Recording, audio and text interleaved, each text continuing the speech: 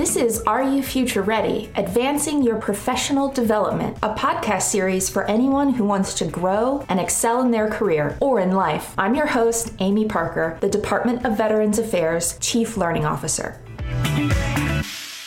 This week we are joined by Dr. Maureen Marks, the Executive Director for the National Center for Organizational Development, or NCOD. If you are listening from one of our VA medical centers or offices, you may know NCOD for the All-Employee Survey, but they do so much more. As Executive Director, Dr. Marks oversees research, consulting, operations, and organizational health initiatives aimed at increasing employee engagement and supporting VA leaders in building a positive organizational culture. We're so excited to have you with us today. Hi, Amy. It's great to be here with you. You're such an asset to the VA team, too, in so many different spaces. And NCOD's work touches all VA employees. So can you tell us a little bit about your mission in your role as director? And our role is really about helping to support leaders in their role of creating highly engaged environments for their employees, to make sure that work environments are set up to help employees be their best, to bring everything they can to their work, and know that they've got a leader and an environment that's going to support them in doing that. And so I like to think of our work as a soft place for leaders to land when they're struggling and a launching pad for them to soar from when they're ready. Leaders reach out to us when they are having some challenges, but also when they are just wanting to make things go from good to great, where they just want to be able to have opportunities to enhance what they're doing, because we're never done. Employee engagement is something we're constantly striving for to improve. We're never going to be done. We'll never have it perfectly right. So there's all kinds of opportunities to improve. And our role as NCOD is to support leaders in being able to create that. So the organizational support Ghostbusters. Yes, right. Yeah, that's it. You just call us and we're there. Who are you going to call? NCOD. Who are you going to call? NCOD. So I feel really lucky. I feel like I've got the best job in VA as director of NCOD. Yeah, absolutely. And we're joined today too by another NCOD or another Ghostbuster, maybe? Yes. He's one of our lead Ghostbusters. Wonderful. Billy McCloskey is with us. He's a senior organizational development psychologist with NCOD. And after beginning his VA career as a psychology intern, working with veterans at the Detroit VA Medical Center, Billy wanted to pursue avenues where he could use his psychology training to promote employee engagement and organizational change, and seized the opportunity to take a postdoctoral fellowship with NCOD in Cincinnati, Ohio. And so, Billy, thanks for joining us. What sparked your interest in organizational health? So it's a great question. During my clinical training, I love seeing patients working with PTSD, substance use disorders, general mental health.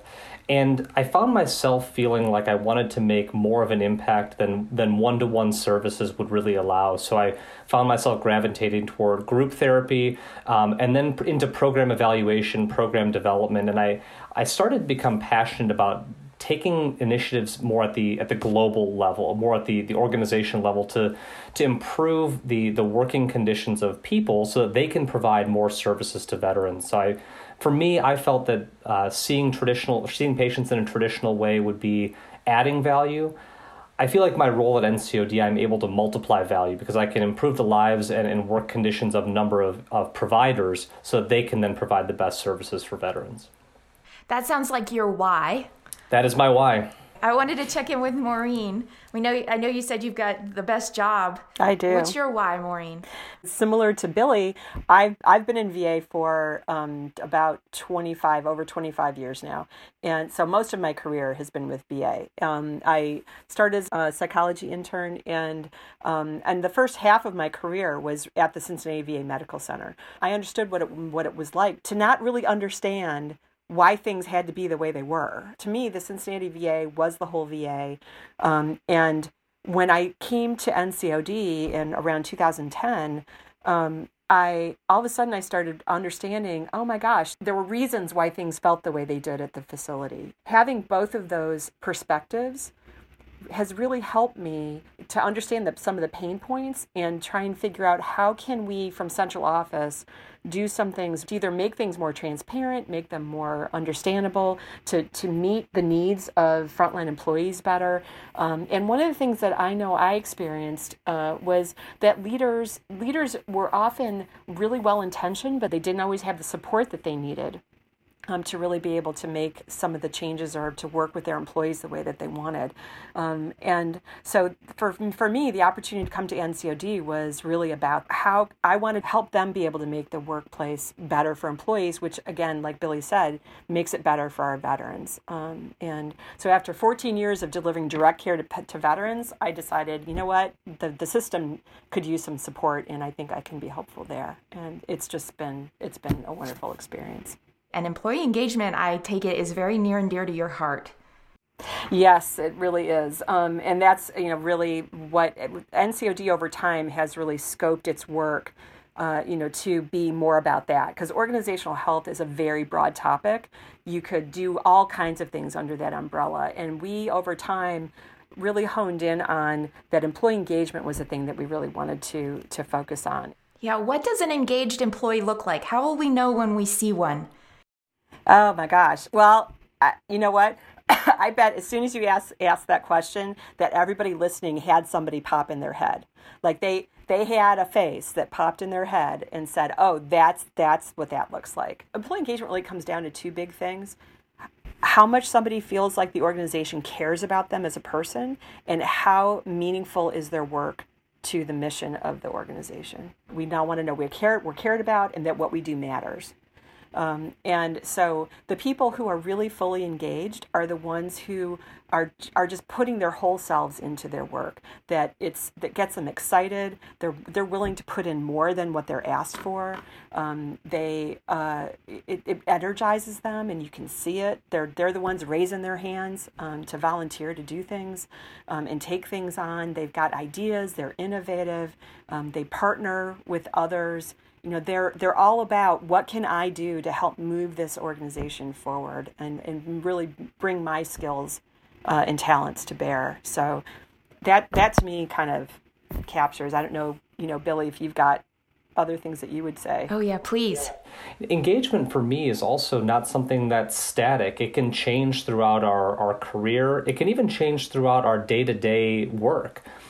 I can even think about myself. There are some times when I'm fully engaged. I'm the person that Maureen was talking about, raising my hand, trying to give extra effort. And then honestly, there are days or even meetings or periods of time when maybe I'm not as engaged as I want to be for a variety of reasons. And I think our goal at NCOD is not to make everyone 100% engaged all the time. That's not necessarily realistic. But it's to help people feel more engaged more of the time. Right. And we actually know that there are 5 main drivers of employee engagement. One is about effective leader behaviors, and in VA, we think about that as servant leadership. The use of employee workforce survey data. So, that's why we focus so much on data use in the all-employee survey and making sure that people are using the data and doing action planning. Employee-driven improvement processes, so that employees aren't having improvement done to them, but they're a part of the process and even leading some of the projects. Employee development opportunities, that's the 4th one. And then the 5th one is really that connection to the mission, that it's that you feel really committed to the work of VA. So we know that those are the things that drive engagement. And there's so much that a supervisor and leader can take away from this. You've got the 2 signals and the 5 components, and near and dear to my heart, of course, employee development. But Billy, you have a showcase for us, I think, on how there was a great success story in improving AES scores. The challenges that they were experiencing, low employee engagement, low satisfaction scores, people may be familiar with that best places to work metric, those were a bit challenging. They've been challenging at that facility for a few years. Leadership turnover and a variety of other reasons had contributed to some of that. And one of the big things that they were able to do with some of our help, but this is the most engaged leadership team that I've worked with, and they're so committed to using the AES. So they scheduled supervisor and manager briefings for the AES. So we walked it through with their levels of leadership, just like we did with senior leadership. We got so much feedback from managers and supervisors saying, this is so helpful. I now have an idea of where to start. And as Maureen said, it being a soft place to land for leaders, we don't want people to go this alone. This is what we do every day, but many leaders do not do this every day. They're tasked with important things like running medical centers, running veterans benefits regional offices. And this can sometimes feel like another thing to do. So part of our role was to help demystify some of the AES, the all-employee survey. So we also met with the executive leadership team and did an entire consultation with them as a team to focus on them as individuals, helping them understand their own strengths and areas of development, their development areas as a team as well, and how they can better impact the organization. The biggest outcome that we saw after the 2 years of working with them, they were one of the top 15 improved VHA facilities in terms of AES from 2019 to 2020. Huge improvements in best places to work. I want to say 10 to 15 point improvement on best places to work, where VA is really only seeing about 4 points or so improvement every year. So they were well outpacing those goals. Improved employee engagement, and we also just kind of talking with the leadership team. We're still engaged with them, talking with them on a regular basis, reporting higher levels of just feeling like a team and working together as a team.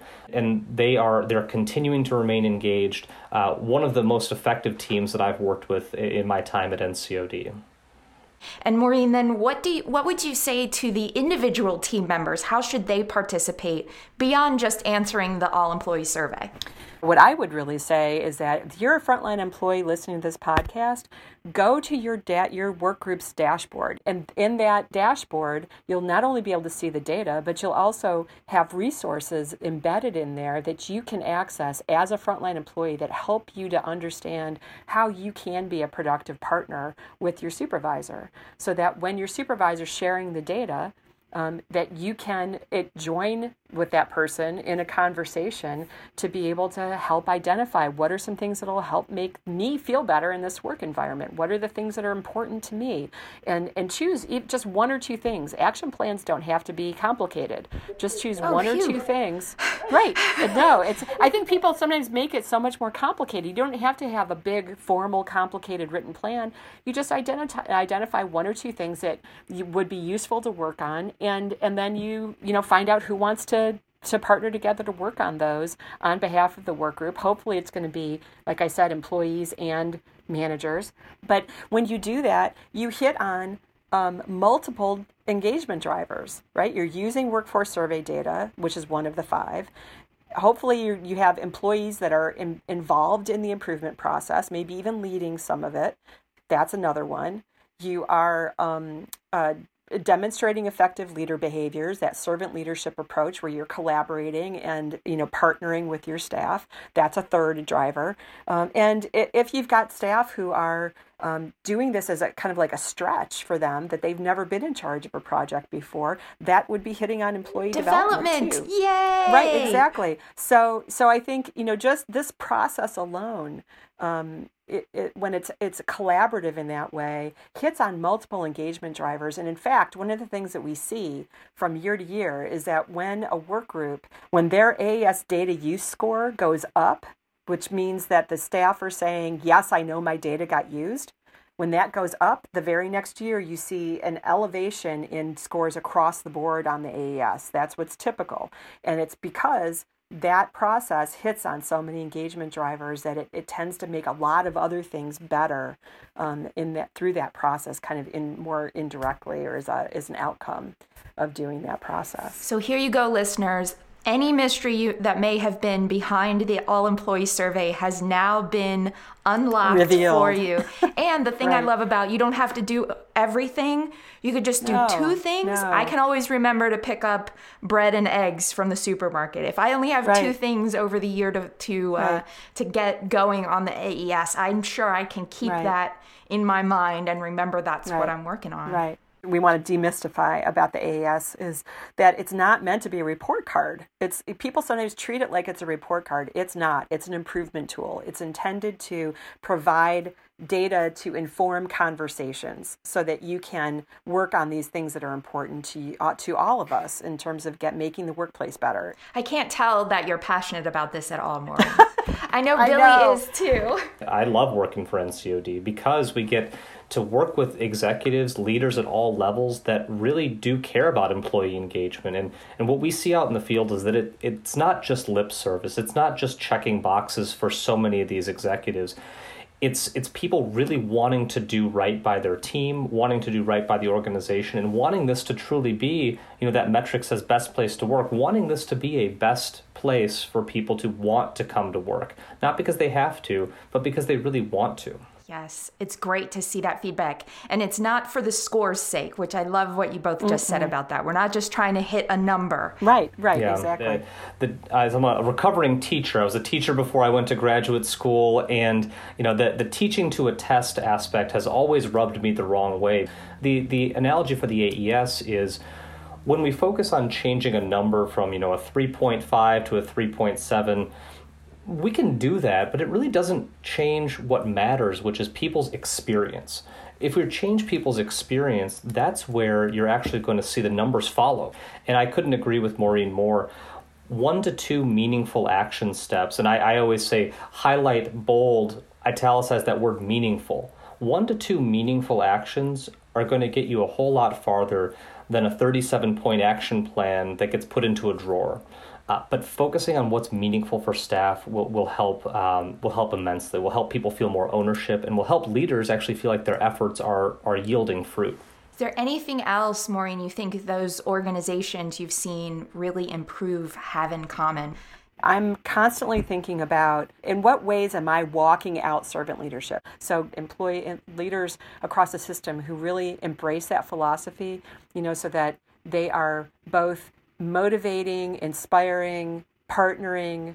We both want to see our culture, our supervisory culture, to shift to more of a coaching culture where supervisors really think of themselves as coaches for their employees to help them improve, to help them aspire to, something, if they want, something more than where they are, to develop and grow, and that's a big part of how I see my job. My job is to, and that may mean that sometimes my staff leave to go somewhere else, but then I want them to stay in VA so that they can, they can contribute to the whole organization. So, do you have a call to action, Maureen, for folks? Is there something you really want to tell us about?